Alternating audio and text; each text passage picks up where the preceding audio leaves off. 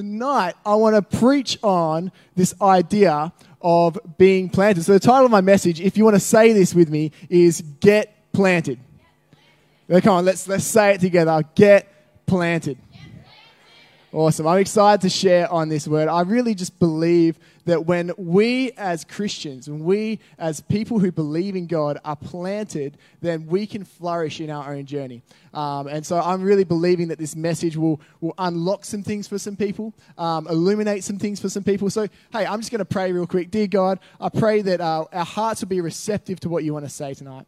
God, that we would hear your voice, and Holy Spirit, that you would just be moving in this place, prompting us, leading us, and speaking to us. And God, would you just take my words and make them yours? In Jesus' name, amen. Amen. So what does it mean to be planted? We say get planted a lot, but the reason we say this is, you have a plant. Let's say you have a seedling. Has anyone ever done like planting a tomato plant or anything like that? It's a lot of fun. I used to do it as a kid. You have a seedling and it grows in these little trays, like these little tiny trays, and it can't survive in there. And so you get this little seedling and you plant it into soil where it can grow. And so you plant it in there because when a plant is planted in a good environment, it can get sustenance, it can get nutrients from the ground, it can tap into water supplies. It can also dig down and build a root system that will help it survive in all seasons. So it's not just about what's on the surface anymore, it's about what's deeper down. So there's this root system that is spreading out and helping it survive through summer, through winter, through autumn, and help it produce fruit in spring. And so when this plant matures, it will, in the right time, produce fruit, produce tomatoes, right? And also when we plant it in ground, out of the seedling tray, it allows it to grow bigger and taller because its roots are able to go deeper. And so when we talk about being planted as a Christian, it's much the same for us. We are planted, we get planted so that we can have more sustenance in our relationship with God. We can get the things that we need to survive, the sustenance and nutrients to survive. We can survive in all seasons. In fact, we are planted for longevity in our relationship with God. We can go the distance. We don't just fade out. We grow in our faith in God and our character as well. So as we are planted, we begin to grow deep root systems that tap deeper into trust and faith with God. And also, we begin in the right season, we begin to produce good fruit, life-enhancing fruit, the sort of fruit that you really want. And so we need to be planted if we want to have longevity and produce this fruit in our relationship with God. Ash and I got married 3 months ago. It's 3 months ago today. Today's our 3-month anniversary. Happy anniversary. I just realized that I forgot to say that this morning. I've had it all planned. 3 months ago, Ash got married, and Ash and I got married. Oh, man. We got married and we went down south for our honeymoon. We went down to Margaret River and down to Albany. And on our way to Albany, we stopped past at the Valley of the Giants Treetop Walk. Has anyone been down there? It's incredible. So you get there and there's this like platform, this walkway that goes up into the top of these trees. And I was talking to the lady as we were about to walk in, and she was telling me about these. They're called tingle trees. I think that's a weird name for a tree, but they're called tingle trees. Try not to giggle at that, the whole message. But these tingle trees have been around for hundreds of years. In fact, they grow to over 40 meters tall. So this treetop walk gets to 42 meters. It reaches the top of the trees. And these trees have been through all the seasons, all the storms that have faced the South Coast. In fact, there was a fire that came through that forest about, I think it was 50 years ago or something like that. And it like wiped out the forest. But these tingle trees, because their roots were so deep, because they had like dug down so deep, they'd survived the fire. And actually the next season, they grew back even greener and started flourishing again. And so, not that you ever would, but if you cut down the tree and look in the rings of the tree, you would see this, darker mark where the fire came through. It's incredible. And so these trees were amazing. We were walking in our honeymoon up through this bridge, and it's like a suspension like sort of bridge. So it wobbles a little bit in the wind. I was jumping up and down, getting Ash scared and like making the whole thing move 40 meters up from the ground, having a lot of fun. But and then we came back from our honeymoon, And for our wedding, we actually got a cactus, like this nice, it's actually 5 cacti in this one pot plant. And I'm like, oh, it's summer, I'll put it out in the sun. And then when we went on our honeymoon, there was 1 day of rain. And so we came back just so amazed at these trees and thinking about these trees, opened the door, looked at our cacti, and half of them had died. It's been 1 week, but half of these cacti had died. And the ones that are remaining, I was going to bring it today, but they're withering. They look so sad. I reckon they've got another month or so. But these cacti had just died after 1 week of being alone.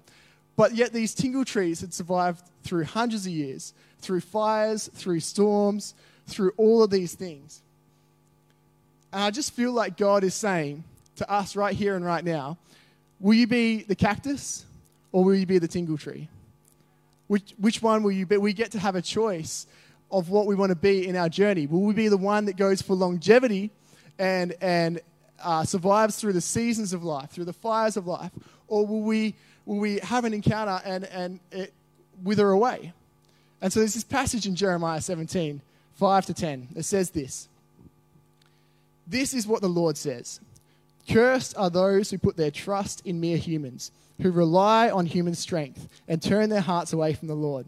They are like stunted shrubs in the desert with no hope for the future. They will live in the barren wilderness and in an uninhabited salty land. They're like the cactus.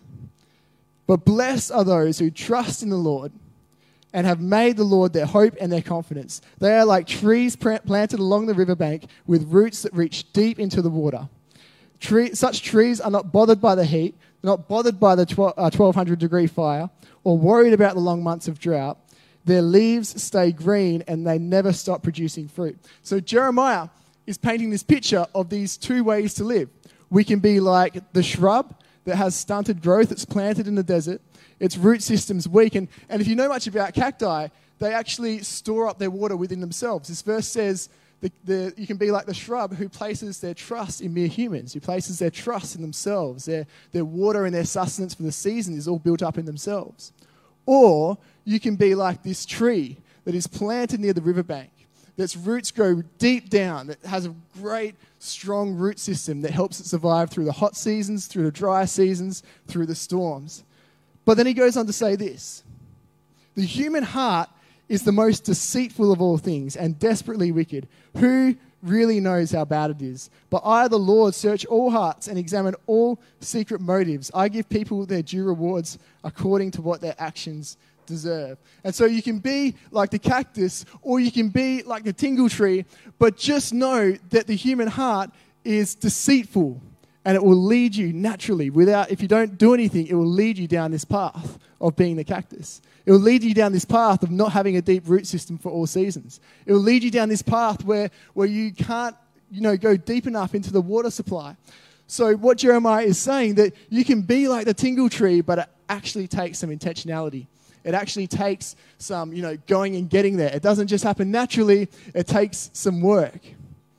We can get our sustenance from all sorts of things. We can get our sustenance from all sorts of things. Where are we planted? And the way that you discover where you're planted is by looking where your sustenance comes from. Working for the weekend, just trying to make it through the week, and you get to the weekend, you get to rest and relax and recharge, and that's your sustenance. Or, maybe it's a career that is fueling you. Like, I'm living for this job, I'm living for this next promotion. Or maybe for a lot of us, I feel like it's social media.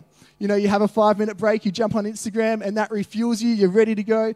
Maybe you got an hour and you make a TikTok video, and I don't know if that applies to anyone here, but we make a TikTok video, jump on Facebook, and these things fuel us. We use these things to recharge us, get us back ready to go. And so we use these things as our sustenance. But Jeremiah is saying, if we use these things to sustain us, then they won't ultimately lead to the longevity, the planted tree. They're not bad things. They're great things, but if they're used to sustain you, then you're going to end up like the shrub. But when we get our sustenance from living water, from God. It doesn't have to be like us getting our sustenance from those little things that never really fill us up. We can actually get our sustenance and our nutrients and our growth for the next season from God. God is saying, hey, I want to be your sustenance. I want to be the thing that fuels you. It doesn't have to be those things. It doesn't have to be like that. We can be like this. You know, I used to have, my first car was a 1990 Toyota Celica. And yeah, it was a good car. I know Dan Pinelli had the same car. And, you know, it's the sort of car that's like, it's like a sports car, but I got it for $1,000. So I felt like I was winning. And this thing was well loved, but also a little bit mistreated as well. And when I had it for about 4 years. And when it got to the end of its life, it began to chug. You know, you'd put your foot down and it would just go boo, boo, boo, boo, and then before it gets going. And I was like, what the heck's going on here? So I tried fixing everything, changed fuel filters, looked at injectors, all of that, and it didn't work. And then so I decided, you know what? Instead of using 91 octane, I'm going to try and use 98 octane, the premium stuff. But not even just from Puma or Coles Express or Shell. I'm going to go for BP because I've seen the ads. You know, I've seen the green stuff go into the car and everything works again. And so I went and got that 98 octane and I filled it up. And all of a sudden, it begins to run smoothly again. And there's no chugging. When I put my foot down, it goes. And I feel like it's the same with us. What are we refueling ourselves with? You know, in our own lives, maybe we're putting the foot down and wanting to move forward, but we're chugging a little bit. It's like a bit harder to get going. We're struggling a bit more than we used to. And I think for some of us, that's because we've lost the right source. We've lost the right source for our lives. You know, the right source produces good fruit. God wants to provide fullness in your life. God wants to give you good gifts. God wants to make you whole again and do all these awesome things and provide fruit. He wants to see you, go well in your career. He wants to see all these things, but it has to come from the place of a good source. What's sustaining you? Psalm 92, 12-13 says, "But the godly flourish like palm trees, and they grow strong like the cedars of Lebanon. For they are transplanted into the Lord's house, and they flourish in the courts of our God." Where are we planted? Where is our sustenance coming from? What's fueling us here tonight? You know, when we are planted in God, we are able to become like the tingle tree because we picked the right source. We've dug down the roots into the system where we hit underground water supplies and I know it's a crazy analogy, but it is similar. Our roots are deep enough to survive through all seasons. And, you know, I think it's crazy when you think about all the wild storms that have hit the South Coast over the past 100 years. And those tingle trees have faced them all. You know, the gale force winds that have hit the South Coast, the storms, the lightning, the winds. But the thing about a tree is you see a big tree and you sway and you think, oh my gosh, that's going to fall over. But actually, when the tree sways, its roots are moving deeper. It's loosening the soil so that the roots can dig down even deeper into those new spots, into those new water supplies, into that deeper place. And it's the same with our own lives, that when the wind comes and when we're planted in the house of God and the wind comes, that those things that were meant to knock us over, push us over, actually force us to grow deeper in our trust with God, deeper in our relationship with God. It's not because we're amazing, it's because we're planted in the right place, that when the wind comes, we actually know where to go. We know where to go, deeper in trust with God. You know, when you lose your job, or when finances get hard, or when there's family crisis, and you don't know where to go, but you're planted in the house of God, and so God becomes your trust. And when God becomes your trust, your roots just get a little bit deeper. And the next time that comes through, you've already been through that. So your roots are already there, ready to hold you down. You reach new water supplies as a result, new life as a result. You know, where are we planted? You know, maybe for you, it's not the storm that you feel like is knocking you around. It's more like a fire. And I just get blown away by that story of this tingle tree surviving a 1,200 degree fire, and then like a few months later, it starts to grow green again. It starts to grow green again. And And it's just so clear in the Bible that when we are planted in the right place, the fire that came to destroy us only refines us. It burns off the bad. It burns off the old so the new can grow. The lady said that down at the Tingle Tree Forest, that when the fires came, the next year, the trees were even greener. And so when we are planted in the house of God, that when the fires come, when the struggles come, when the winds come, we just grow back greener. It hurts, it's hard, it's difficult, but when we're planted in the right place, the right support network, the right people around us, we've got our hope and confidence in the right things, then we are able to grow back greener. There's not only that, but the soil is richer with nutrients. I just think that's an incredible analogy for us to live by. You know, when we are planted, we have sustenance in our lives. We grow and we survive through all the seasons, even the good and the bad. And so where are we planted? But the next question is, like, how do we get planted? Like, what does it look like to get planted? And in order for us to get planted, it actually takes us turning like a good idea or a good habit and turning it into a rhythm. We need a good rhythm in our lives. You know, we need a good rhythm in our lives. A rhythm is just a habit that's become solidified into like a lifestyle. It's like second nature. It's like you're not even thinking about it, you just do it. Ash and I, we're married, we're finding this new rhythm. Like we have two separate rhythms, we're coming together, we're like, all right, sweet, what does this look like? And so we're in the place where we're like, full-time job, ministry, study, what does it look like for us to build a rhythm that we don't even think about it anymore? It's just the way we do lives. Now, I feel like a lot of us encounter what it's like to be in rhythm when we start going to the gym. You know, that barrier of getting into a rhythm. I find when I go to the gym, for the first 3 weeks, I am just thinking about what I'm wearing.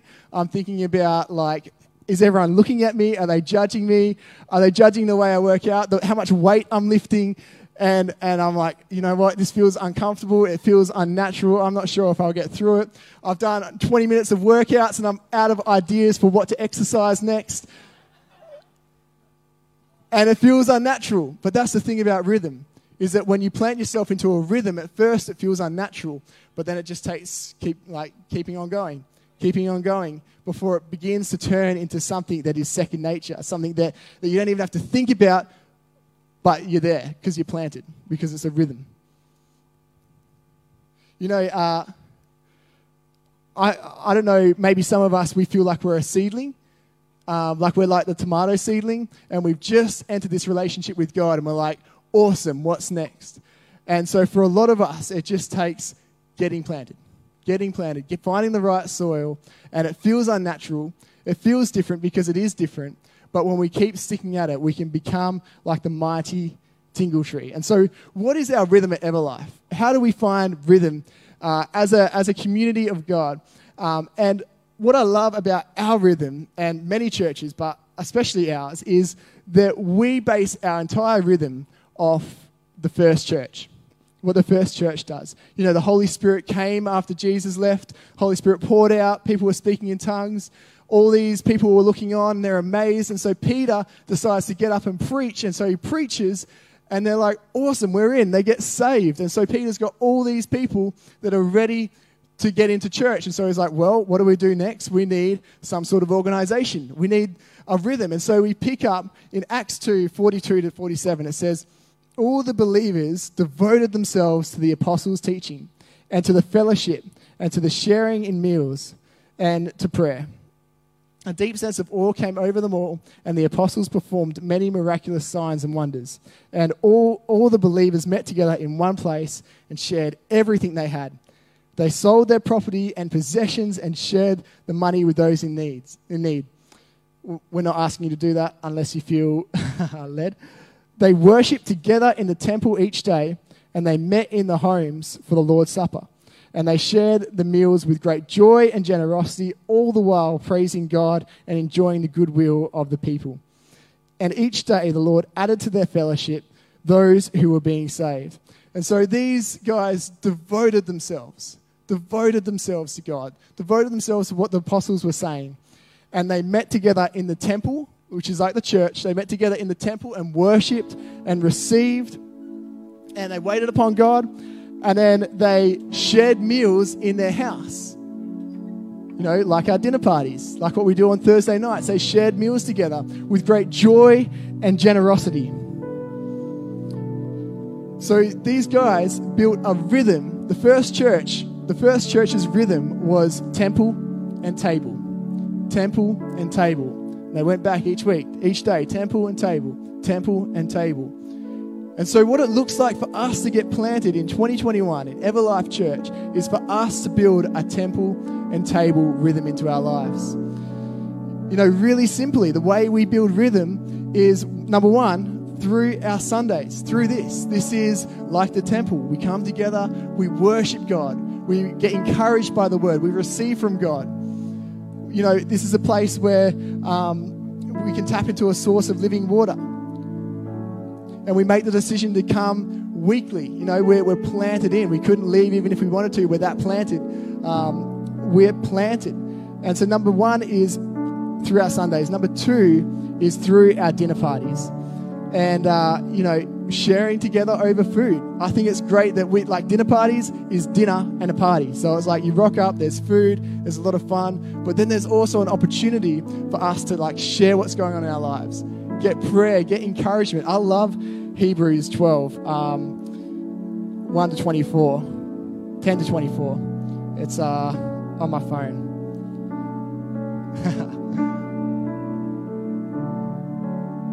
It goes like this. Oh, sorry, I'm completely lost.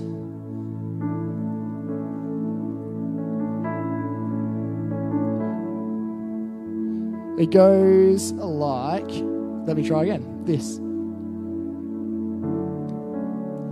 Hebrews 1, 24 to 25. It goes like this. Here we go. This is it. I promise you, this is it.